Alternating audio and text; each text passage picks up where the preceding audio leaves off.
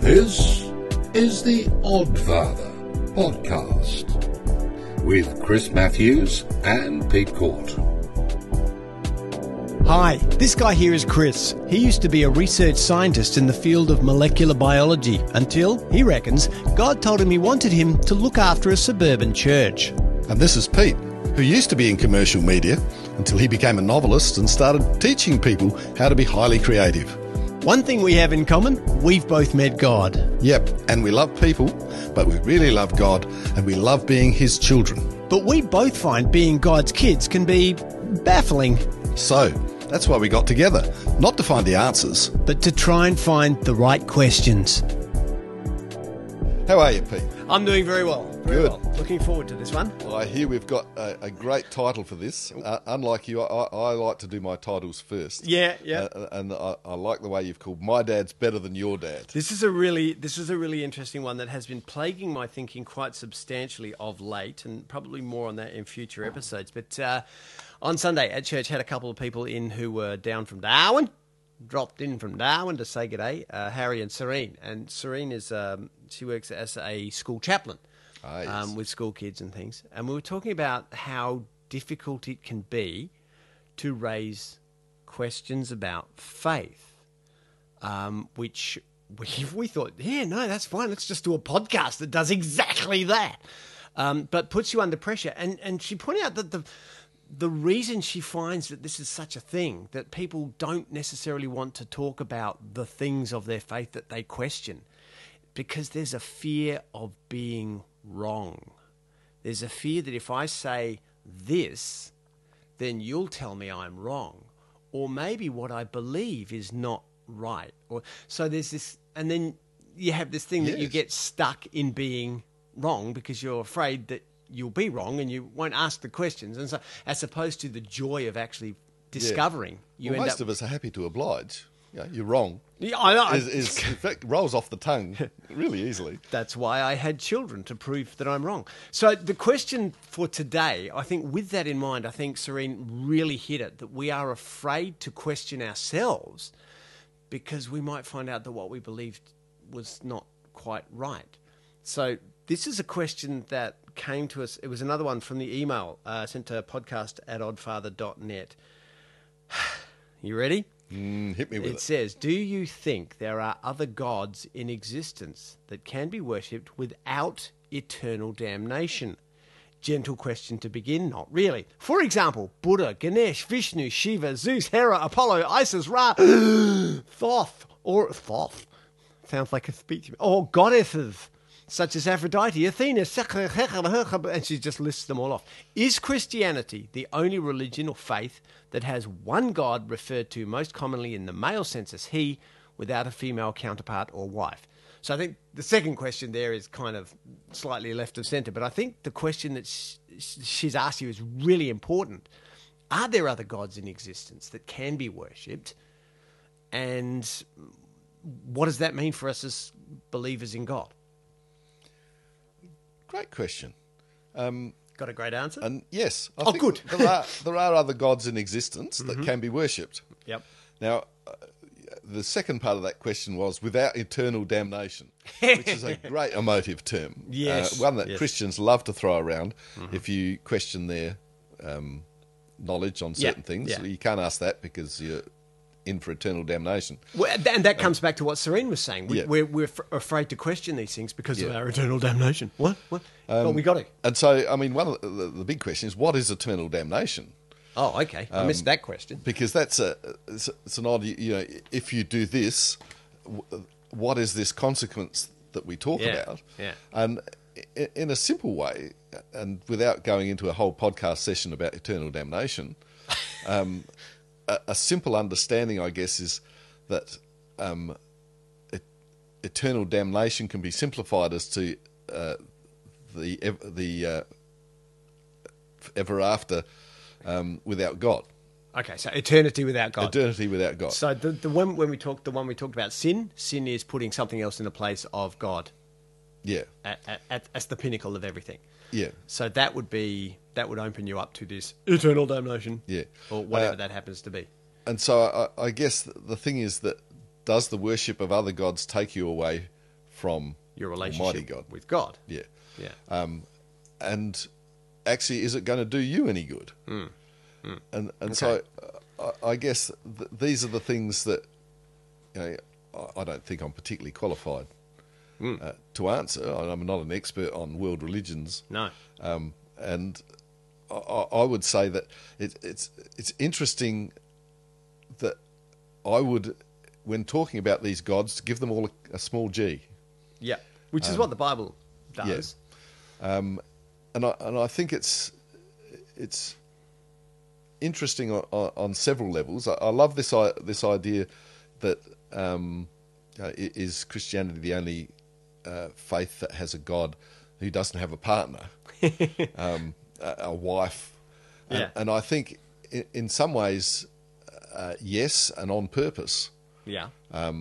Because the initial idea of God and creation and the way that Genesis is written, I think, is partly as a direct rebuttal of the other gods that people around the nation of Israel were worshipping At that time. at the time. Yeah. So it wasn't written as a let's dream up this idea of God, and our God's going to be single. Yeah. Yeah. He's a Let's single make it father. slightly- Yeah, But of course our God isn't single. Our God is Father, Son, and Holy Spirit. one better than being married, isn't And it? I can't help feeling that this could be a whole huge conversation that I'm not sure that we're qualified to look at, but that the gods, the ancient gods, and certainly the Greek and Roman gods that were brought into the Holy Land at that time, like Zeus and all of them, and they were created to be humanized gods. They Yes. were like people. And that's how we can understand it. They behaved like people. They got jealous. They got angry. They made babies left, right, and centre Yes. with people they shouldn't have. They did all those things. So they were a personification of the concept of God. And yet Jesus is also a personification of God, so that we can understand exactly what God is. So if you want to understand what God is like, look at Jesus. That's what it is. It's pure love. Whereas if you look at the other gods, it's pure hate, fear, anger. Yeah. Well, I think they did that in reverse, though. 'Cause Jesus is the personification of God. People like Zeus and Hera, his wife, Yeah. are humanization of deities. Right. So it's the reverse. It's actually placing human characteristics on divine Upon God, entities, right. rather than Jesus was a divine entity with whom who took on human.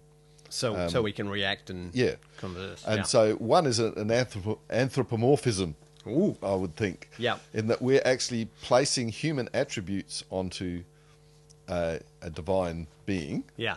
and assuming that they will have all the petty jealousies and Yeah. and emotions that humans have, which to me, I don't know if there's such a word, but de-deifies them. Yeah. And so really Yeah. it's an elevation of a particular human Yeah. to God status. Yeah. Yeah. Whereas God brought Jesus to earth, and what's the term? Incarnate. Incarnate. Yeah. Which is the reverse of that. So I think there's a power in one and a horrible mistake in the other. So that actually gives you a really clear, distinct difference, doesn't it, between God of the Bible Yes. and gods, small g gods. And Paul, wandering through the town, said, look at all these idols, or look at all these temples you've got for various gods. What they're trying to do is they're trying to be this. Let me show you who God really is, sort of thing. So that was a thing always.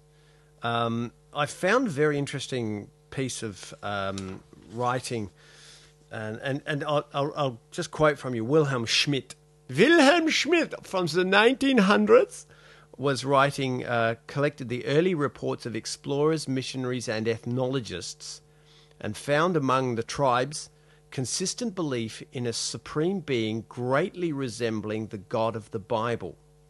When their oldest tribal legends were considered, the results were astounding. Among these tribes, the supreme being is referred to as Father, my Father, our Father, and held in great reverence and affection. And this is like thousands of years before missionaries arrived with the Bible that we read. God was already there. He has all these different names because of the different tribal languages and the different tribal beliefs.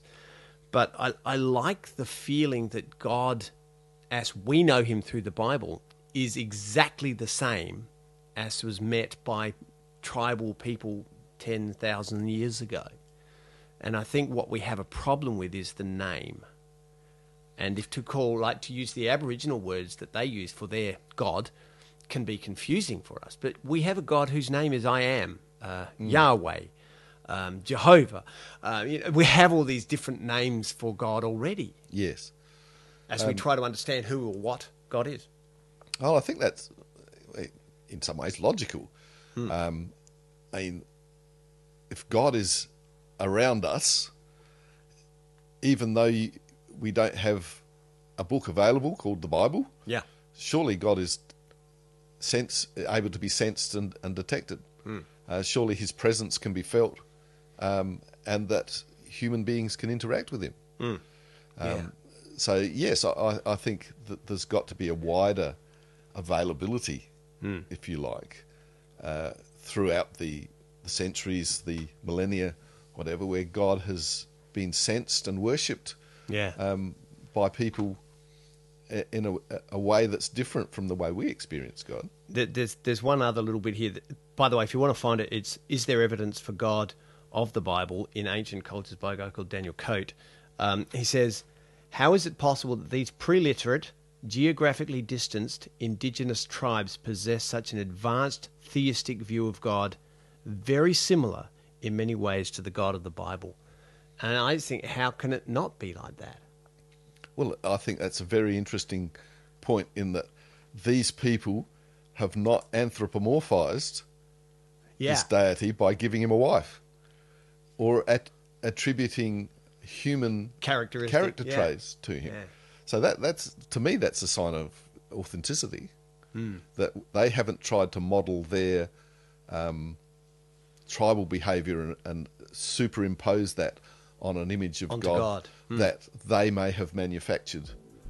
And I think this is probably a very real sign of an encounter with God rather than a desire to build a God. Let's build him in our image. Rather than letting God make us in his image. And I think that's a lot of that. I mean, even Hindu religion has paired deities. Shinto has the same thing. There's a lot of world religions that have basically been started by husband and wife teams.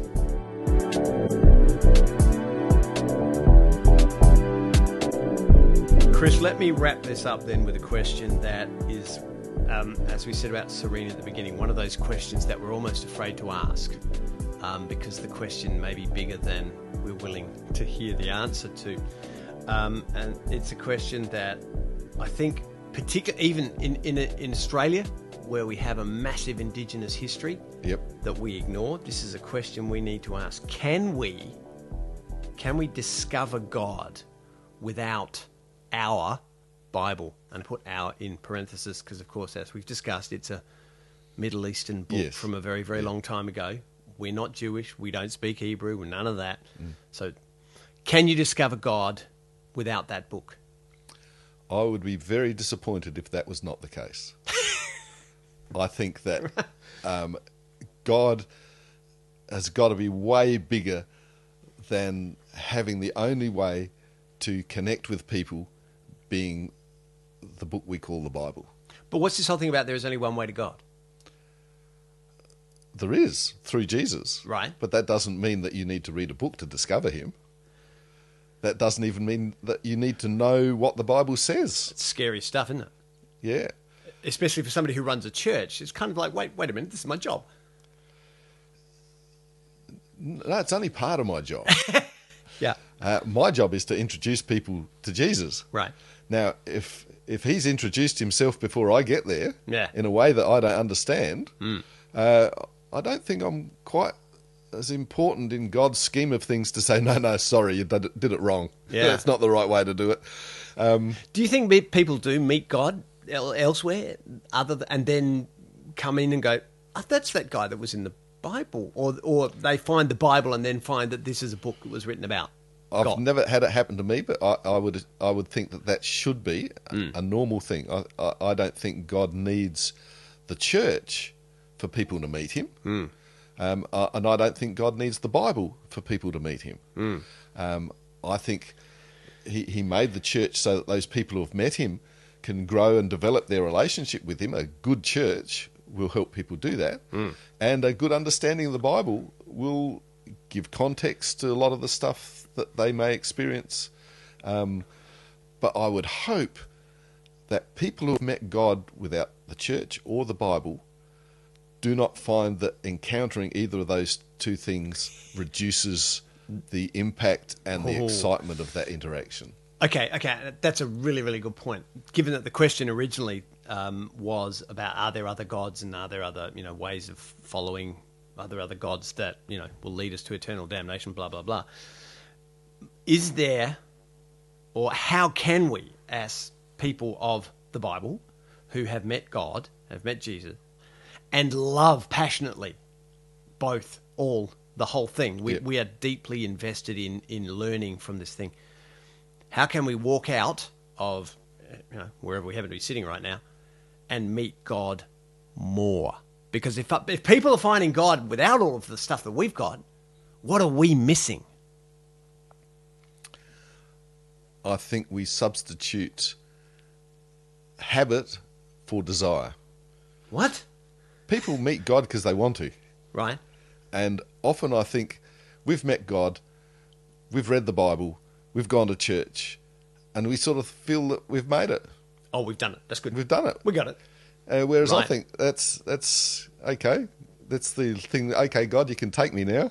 Yeah. If we don't want to press into God more, if we don't want to learn more about God, if we don't want to meet him more often or have a deeper relationship with him, then I think we're sunk. Yeah. But I think we can do that outside of church. We can do that wherever we are.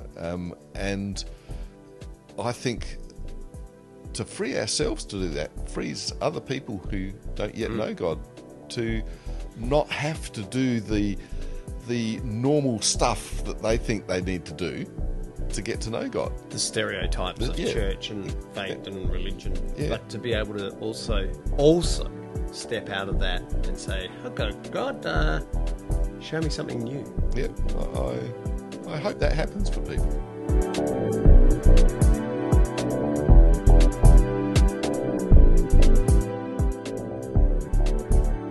So, what do you reckon? We'd love to hear what your questions might be and what sort of answers you came up with. So you can email us, podcast@theoddfather.net, or you can jump onto the web, theoddfather.net, and check all the socials there, and we'll talk to you then. Thanks for your time and keep asking those questions.